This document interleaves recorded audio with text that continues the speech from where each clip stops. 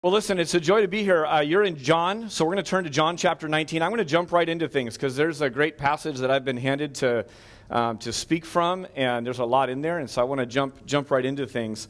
We're going to be looking at a passage that, whether you've gone to church all your life or maybe this is your first time or recently, it's a pretty familiar story. There's a lot of familiar events, familiar characters that we'll read about this morning. And what happens sometimes is when something is so familiar, you miss the help that's right in front of you because you just kind of gloss over it. And our brains are incredible. A couple weeks ago, one of our other pastors spoke, and I sat right where you are, and I was reminded how remarkable it is of the many things you can do right now while looking at me, thoroughly engaged, quasi-listening, even trying to listen, because you can just do so many other things. And so my invitation to you is this, is we have a few minutes kind of pulled out in our week to sit and really listen to some Bible teaching. John 19 is packed with lots of things. I've learned a lot of things. Our church went through this gospel a couple of years ago, so I've taught through this, and I was just kind of re-amazed as I re-engaged with it and looked at it. There's a lot here. There's a little subtext to the story and to the narrative that I want to talk about first, just to kind of highlight for us. It's not really what the passage is about, but it's there. And the way that you see it is by just looking at the people involved in John 19. So there's Pilate, who's a Roman governor. There's Caiaphas, who is a Jewish leader. There's Caesar, who's the king of the land. And then there's, of course, Jesus, who they would inscribe as the king of the Jews. And if you just look at the characters in John chapter 19, here's the subtext to the passage. It's about leadership. There's a lot about leadership going on in this passage. You'll see kind of the good, the bad, and the ugly of leadership. Now, there are hordes of books written. I actually considered bringing all the books I have on leadership, raiding my other pastor's office, telling Philip, bring every book you have on leadership. Honestly, we could probably fill the stage behind me on leadership. Conferences, tons of conferences on leadership. Here's my thought on it, is this. I don't think you should really much care what I have to say on leadership. I think that books are helpful. I read books on leadership. I like to study leadership. But even those, I would take with a grain of salt. My challenge to you is this. Consider learning from someone who today, a couple thousand years after his death, has millions of people following him with undying devotion and loyalty to him. Talking about Jesus. Whatever he says about leadership probably is pretty worth listening to. It actually seems to verify the claim of Christians that Jesus is still alive.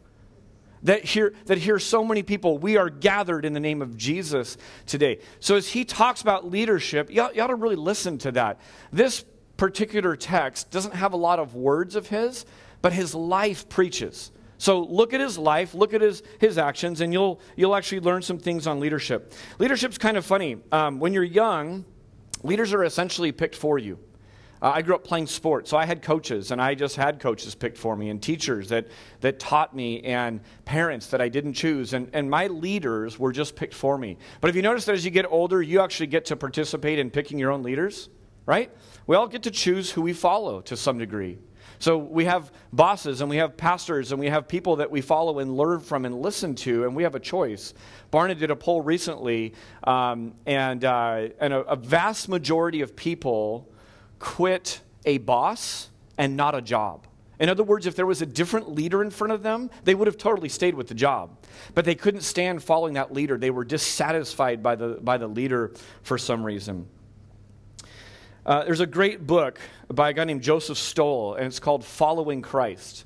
And it's a book on followership.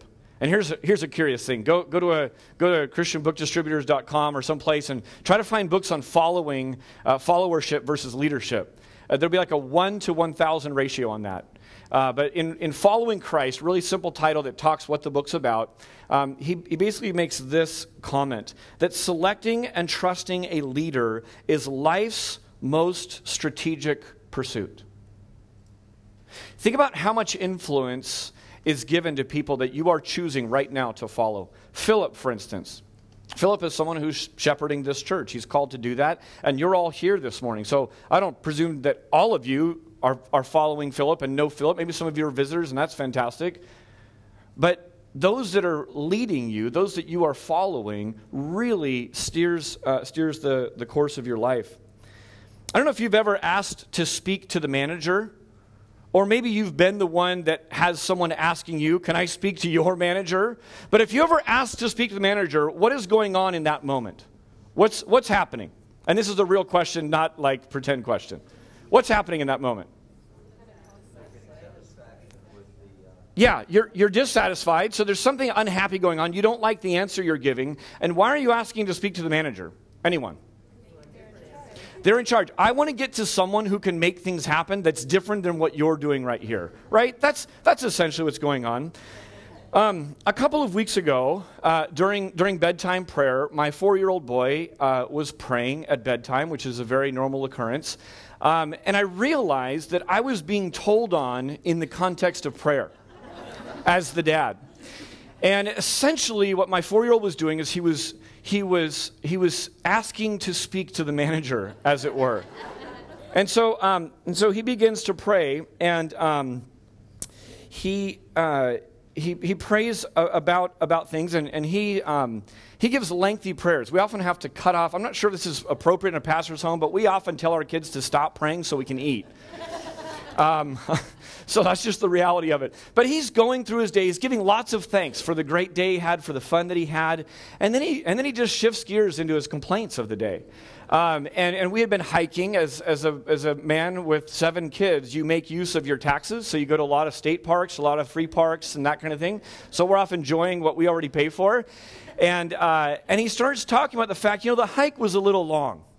The hike was a little bit longer than it should have been. And there wasn't really enough water to go around. And so he's praying through, these things. And he's praying enough where I actually just, as we're praying, I just kind of peeked at him because I'm just kind of seeing the face of this little 4-year-old. And honestly, my first response was kind of fleshly. I wanted to defend myself to God. Objection, Your Honor. There was plenty of water, because there really was. See, I still feel the need to justify. And then I just kind of settled in as I'm looking at my son's face, praying, laying out his compliments for the day, laying out his complaints to the day, and going above his dad's head to the manager. I thought, man, this is beautiful.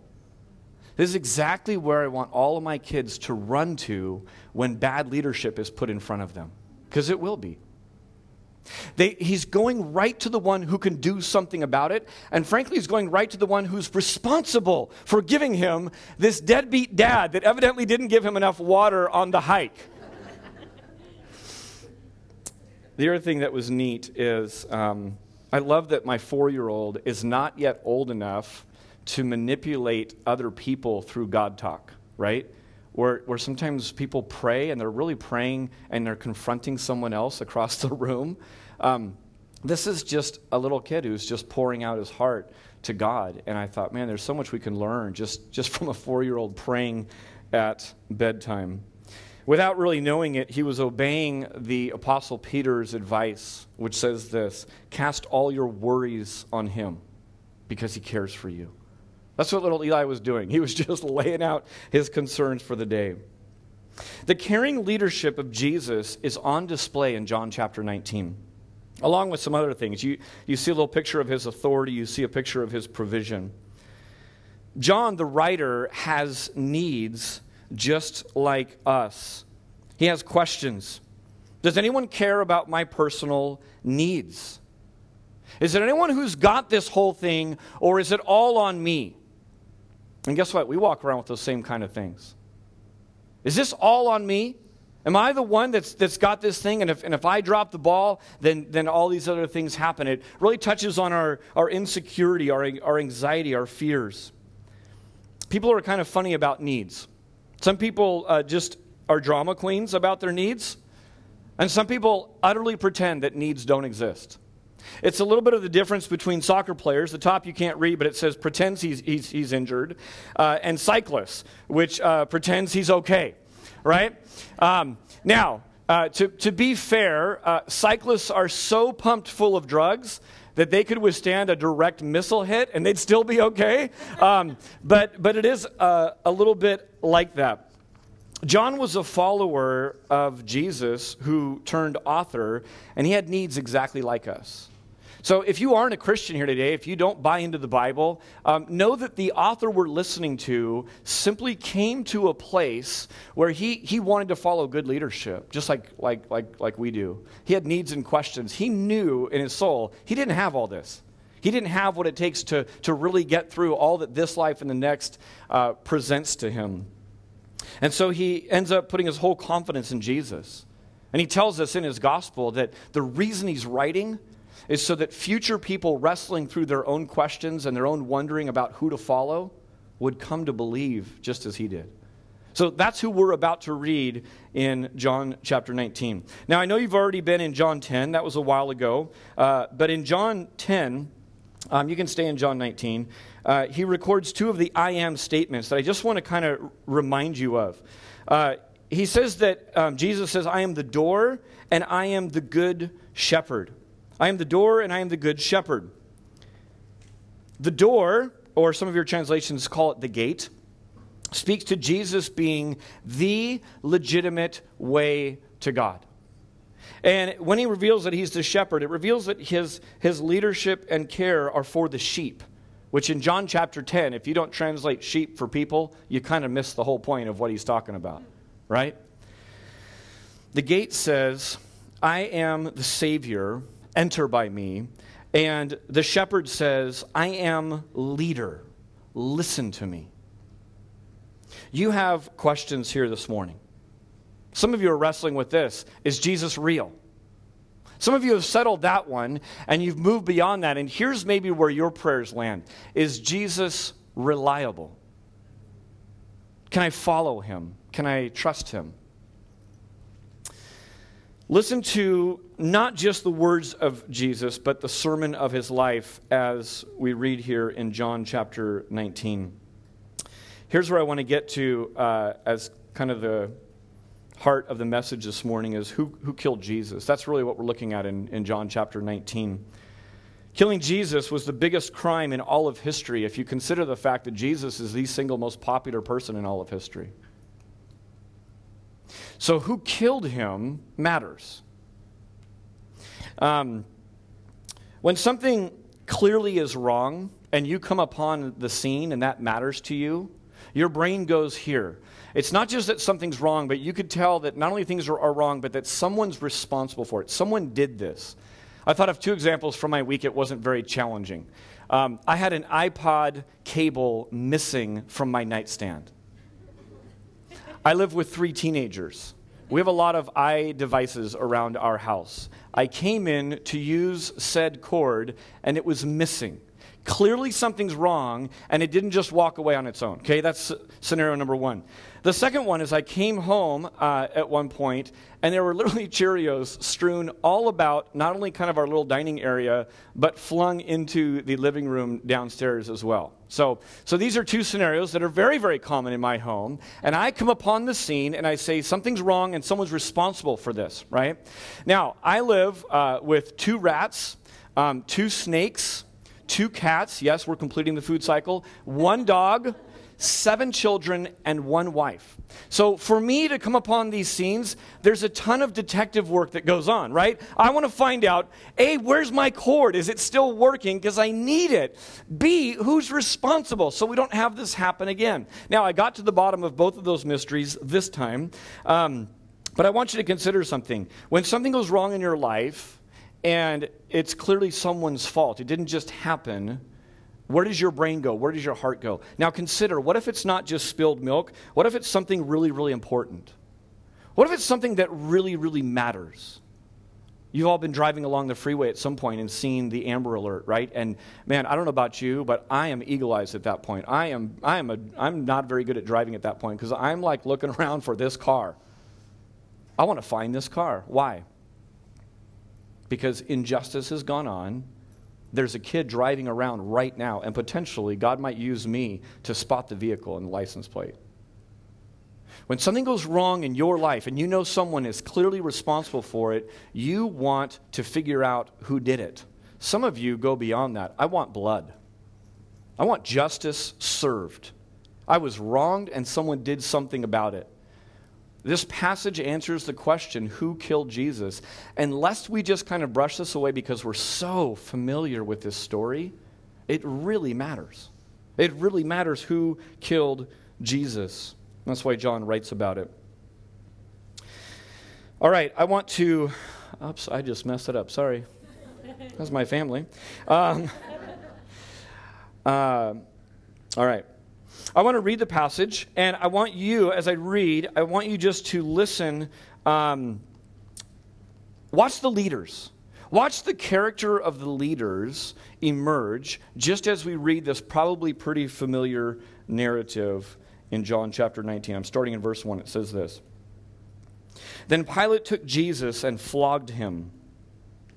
And the soldiers twisted together a crown of thorns and put it on his head and arrayed him in a purple robe. They came up to him, saying, "Hail, King of the Jews," and struck him with their hands. Pilate went out again and said to them, "See, I am bringing him out to you, that you may know that I find no guilt in him." So Jesus came out wearing the crown of thorns and the purple robe. Pilate said to them, "Behold the man." When the chief priests and the officers saw him, they cried out, "Crucify him! Crucify him!" Pilate said to them, "Take him yourselves and crucify him, for I find no guilt in him." Verse 7, the Jews answered him, "We have a law, and according to that law he ought to die because he has made himself the Son of God." When Pilate heard this statement, he was even more afraid. He entered his headquarters again and said to Jesus, "Where are you from?" But Jesus gave him no answer. So Pilate said to him, "You will not speak to me? Do you not know that I have authority to release you and authority to crucify you?" Jesus answered him, "You would have no authority over me at all, unless it had been given to you from above. Therefore, he who delivered me over to you has the greater sin." From then on, Pilate sought to release him, but the Jews cried out, "If you release this man, you are not Caesar's friend. Everyone who makes himself a king opposes Caesar." So when Pilate heard these words, he brought Jesus out and sat down on the judgment seat at the place called the Stone Pavement, and in Aramaic, Gabbatha. Now it was the day of preparation of Passover. It was about the 6th hour. He said to the Jews, "Behold your king." They cried out, away with him, crucify him." Pilate said to them, "Shall I crucify your king?" The chief priests answered, "We have no king but Caesar." So he delivered him over to them to be crucified. So who's responsible for killing Jesus? We could say that Pilate is responsible. Curiously, Pilate repeatedly seeks to release this one that he calls the King of the Jews. Look at chapter 18, verse 31 for a moment. Pilate said, "Take him yourselves and judge him by your own law." Chapter 18:38, "I find no basis for a charge against him."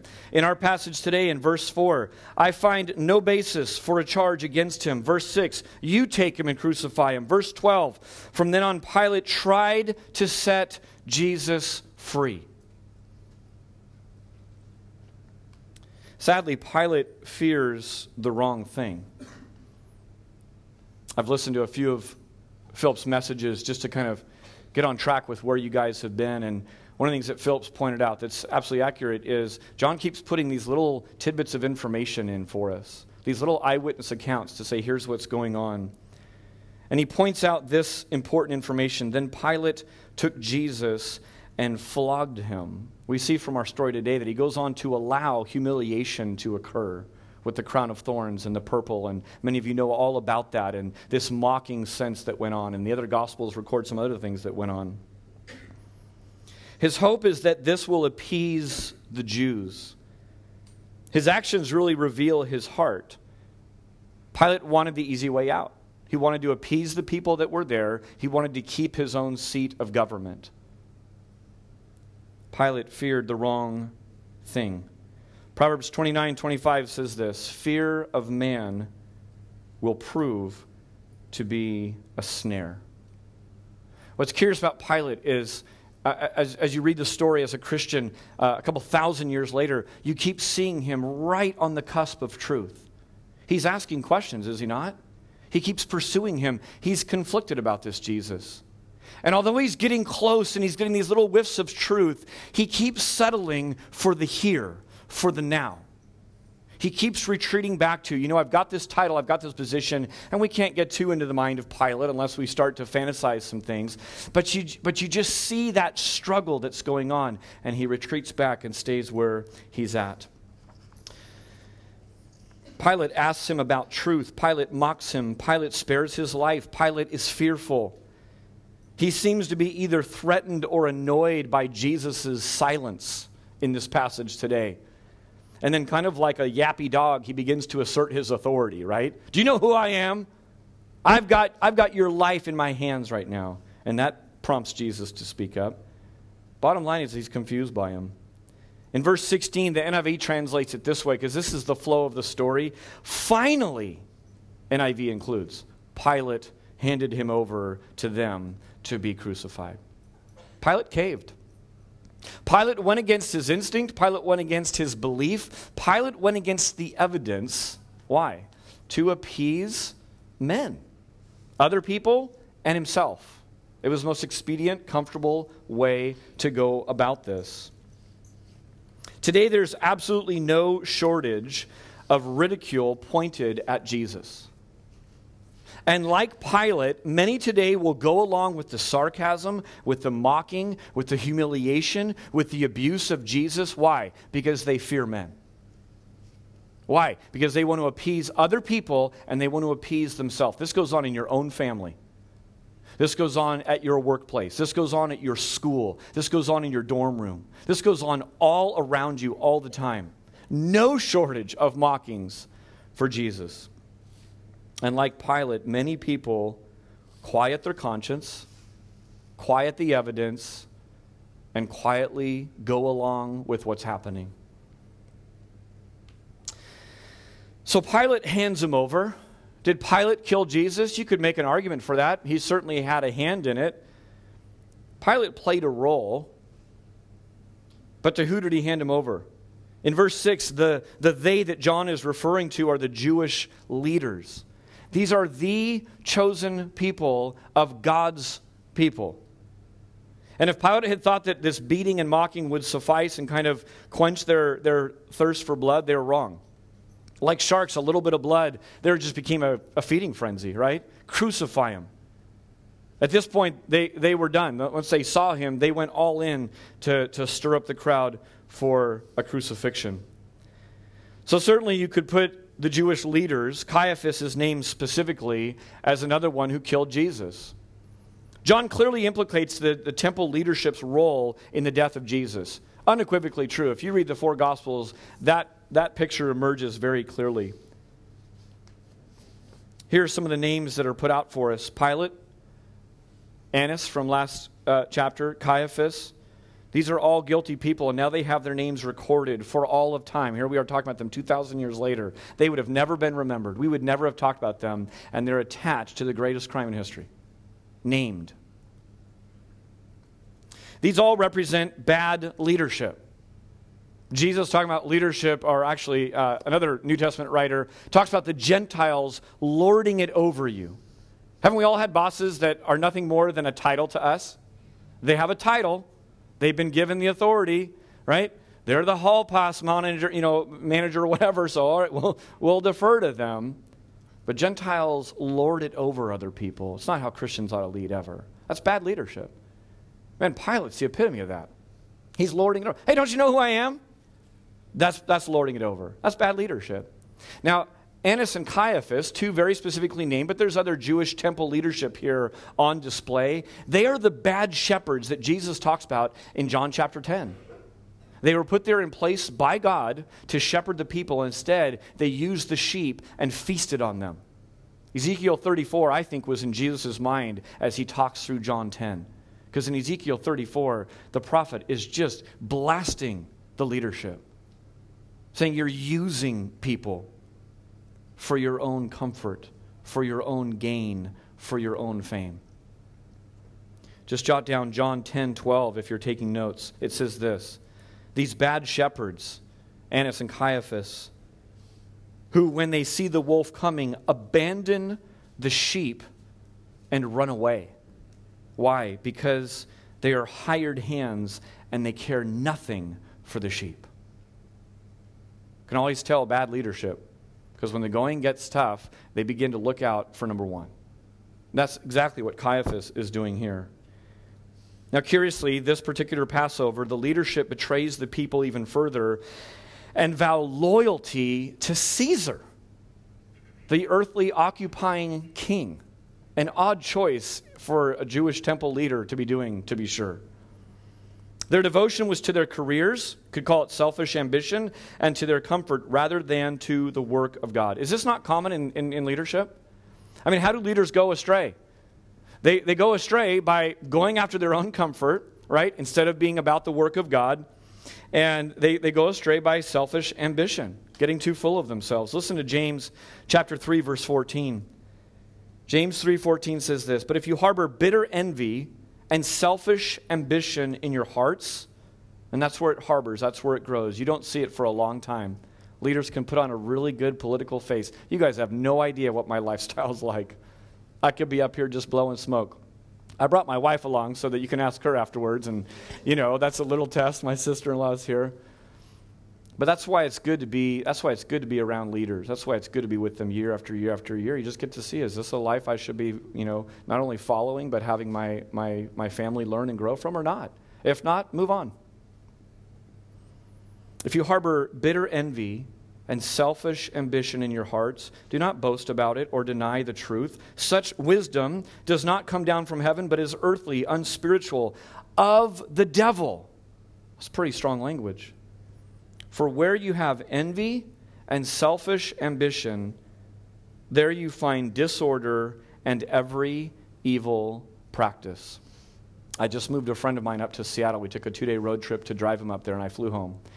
And the first morning there, he doesn't know a soul there. He just took a job at World Vision. And as we drove away from San Jose, I said, God, just thank you for this chapter of life here. He's been in our church for 2 years. He moved here after graduating from Syracuse, and off he goes to work for World Vision. God's thrown the doors open. I said, you're already in Seattle. You're already prepping the way. We can't wait to see what you're going to do up there. First morning, we leave his house. A couple minutes from his house is a coffee shop. I need coffee in the morning, so I found it. He doesn't need it. He's stronger than I. So I went and found a little espresso shop. I'm in Seattle, for Pete's sake. I've got to have some coffee, right? We walk in, and we order our things, and I see a guy sitting there with his Bible open. And I said, hey, excuse me. I said, I see you're reading a Bible. I said, do you go to church in the area? He goes, yeah, I go right down the street. I'm actually the pastor.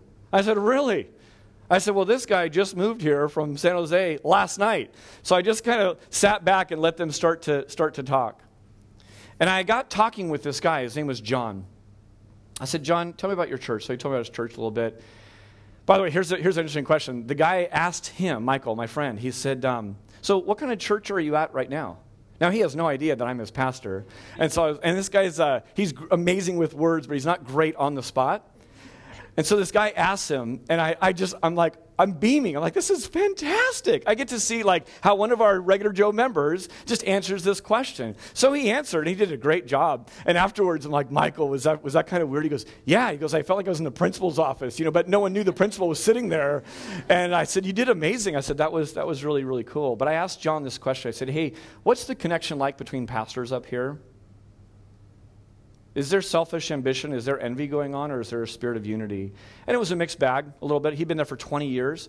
And I share with him about your guys' church. I share with him about these 5, 6, 7, 8, 10, 12 churches that I know personally and that I pray for you guys. I know intimately how to pray for this church.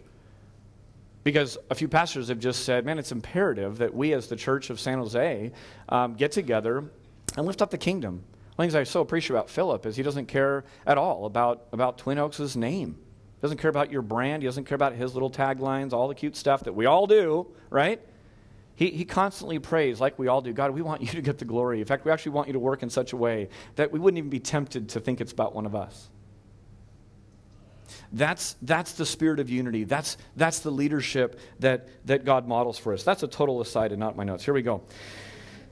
Was it Pilate that killed Jesus? Possibly. Was it Jewish leaders? You could certainly implicate them. So far as we read this, isn't this a little bit, I grew up with 3 brothers. This is a little bit like your brother getting in trouble. You're like, yeah, let him have it. You're so wrong. You're busted, right? Well, now the lens kind of turns to us. Here's really the third person we could look at is me. That I killed Jesus. How on earth am I guilty of Jesus' death? It happened 2,000 years ago. It's an easy answer. It's sin, right? Sin has its wage, it's death. And if there were no sin, there would be no death. There'd be no need for any payment of anything. Everyone in this room is by nature and by choice sinful. You're desperately wicked and you have an ongoing debt that's accumulating. And I do too. I know that about you. I've lived long enough with my own self and with other people. I've only met a few of you. But I know that about this group of people.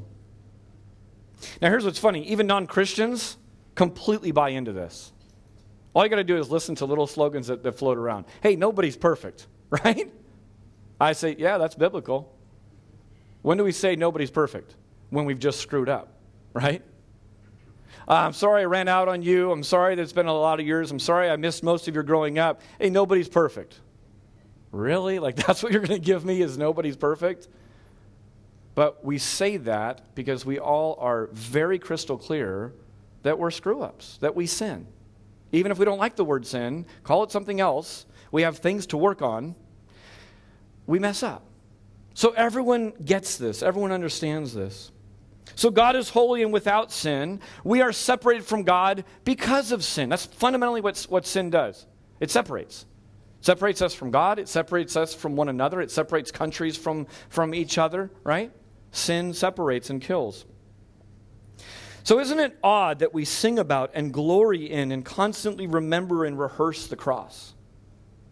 It is odd unless you remember why it was done. And if you remember why it's done, then you joyfully come together and you sing about it and you find yourself enraptured by the idea. Listen to all of the fours, F-O-Rs, in these passages I'm about to show you. I'll put them on the screen so you don't need to feel the need to write them all down. But if you understand and know that Jesus died for us, it changes everything. Isaiah 53:5. But he was pierced for our rebellion, crushed for our sins. Isaiah 53:12. He was counted among the rebels. He bore the sins of many and interceded for rebels. Romans 4, death for our sins. 1 Corinthians 15, died for our sins. 1 Peter 3:18, died for sins, for the unrighteous. 1 John 2, atones for our sins. Galatians, becoming a curse for us. You don't know how big John 19 is? The whole Old Testament points to this chapter, to this passage that you guys are studying about. The whole New Testament looks back on and interprets and writes about these events that we're talking about today. If we weren't separated by sin, there'd be no need for anything. As rebels, sinners, unrighteous, quite literally, there is hell to pay. And Jesus comes and picks up the tab. That's why Christians keep singing about it. I understand if you're new, that's weird. That just seems so odd. But if you understand the reasoning, it starts to make sense.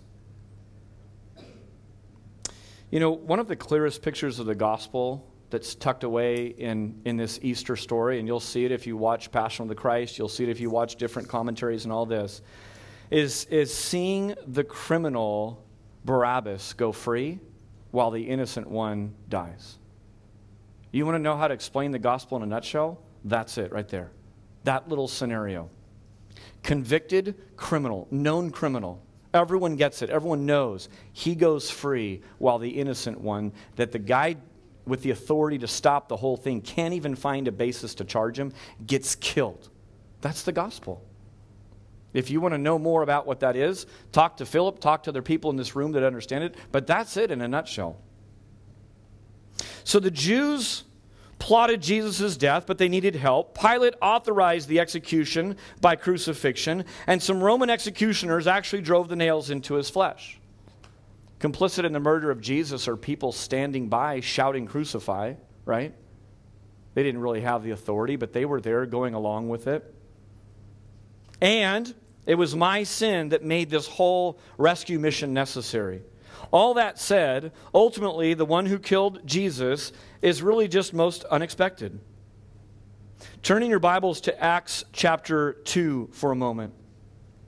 In Acts chapter 2, we see a sermon being preached soon after the events of this going on, within the lifetime of these events going on, interpreting what's happening in this very moment. The overwhelming evidence of the Bible is that there has been a preordained plan set in motion by God the Father himself. He's sovereign over everything, and he put this thing in motion. If you want to jot this down, you could write down Isaiah 53:10. Isaiah 53:10 is a prophecy hundreds of years, 700 years before Christ was even born, prophesying about the suffering servant, the one that would come and suffer and die. It says this, "Yet it was the Lord's will to crush him and cause him to suffer." Some of you use New American Standard Version. It says that it pleased God the Father to do this. That it pleased him to crush the Savior. God initiated this plan, a rescue mission that involves sending his eternal glorious Son to mankind in the humble state of a body so that he could open up a passage, a safe passage, be the gate, be the door to God through Jesus Christ, the one legitimate way to God. Acts 2, verse 22. Look at it with me if you're there. Talk about a hostile crowd, by the way. This is being preached to the people who killed Jesus. "Men of Israel, hear these words. Jesus of Nazareth, a man attested to you by God with mighty works and wonders and signs that God did through him in your midst, as you yourselves know. This Jesus delivered up," catch this, "according to the definite plan and foreknowledge of God. You crucified and killed by the hands of lawless men." God killed Jesus. It was God's will. It was a definite plan. He did it on purpose. Look at 2 Corinthians chapter 5. "For our sake he made him to be sin who knew no sin." The he in this passage is the Father. The him is Jesus. God caused this. Why? It's really disturbing until you see the result. Here's the rest of that verse. "So that in him we might become the righteousness of God." That's why. That's the reason. Not only do we get free of our criminal title, we actually take on perfect goodness. The resume of Jesus, ours. We get to take on his perfect life. Let me close by pointing it back to us for a moment. The irony in this scene is astounding. You have a corrupt Roman official sitting in judgment on the one who holds all authority and all judgment. See John chapter 5:22.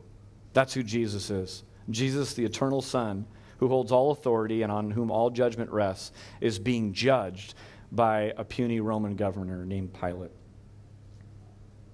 You have small-minded temple leaders clinging to power and working their ill-fated plan. It's kind of embarrassing when you read this scene. It's embarrassing, but it's also kind of eerily familiar, isn't it? I hope you have a humble enough heart to receive that maybe you could see yourself in this story. When was your commitment to self-preservation of more weight and stronger than to that of justice and what you knew to be true? Pilate. That's who you're mimicking in that moment. You're mimicking Pilate.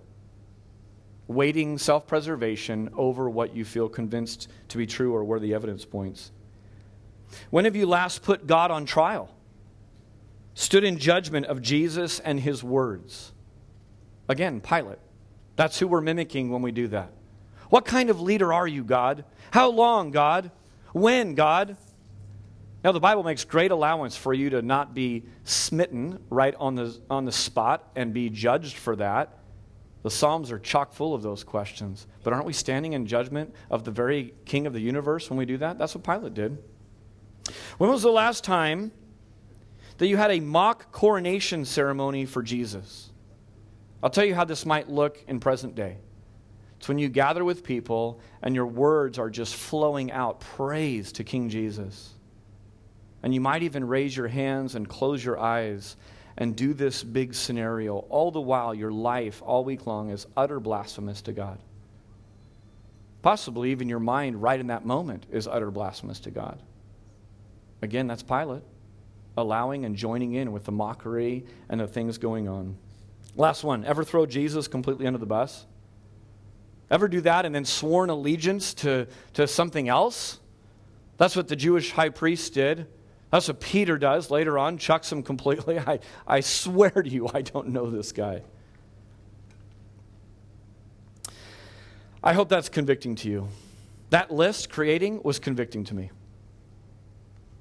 And I see myself in John chapter 19. Aren't you glad we get to celebrate grace this morning? Man.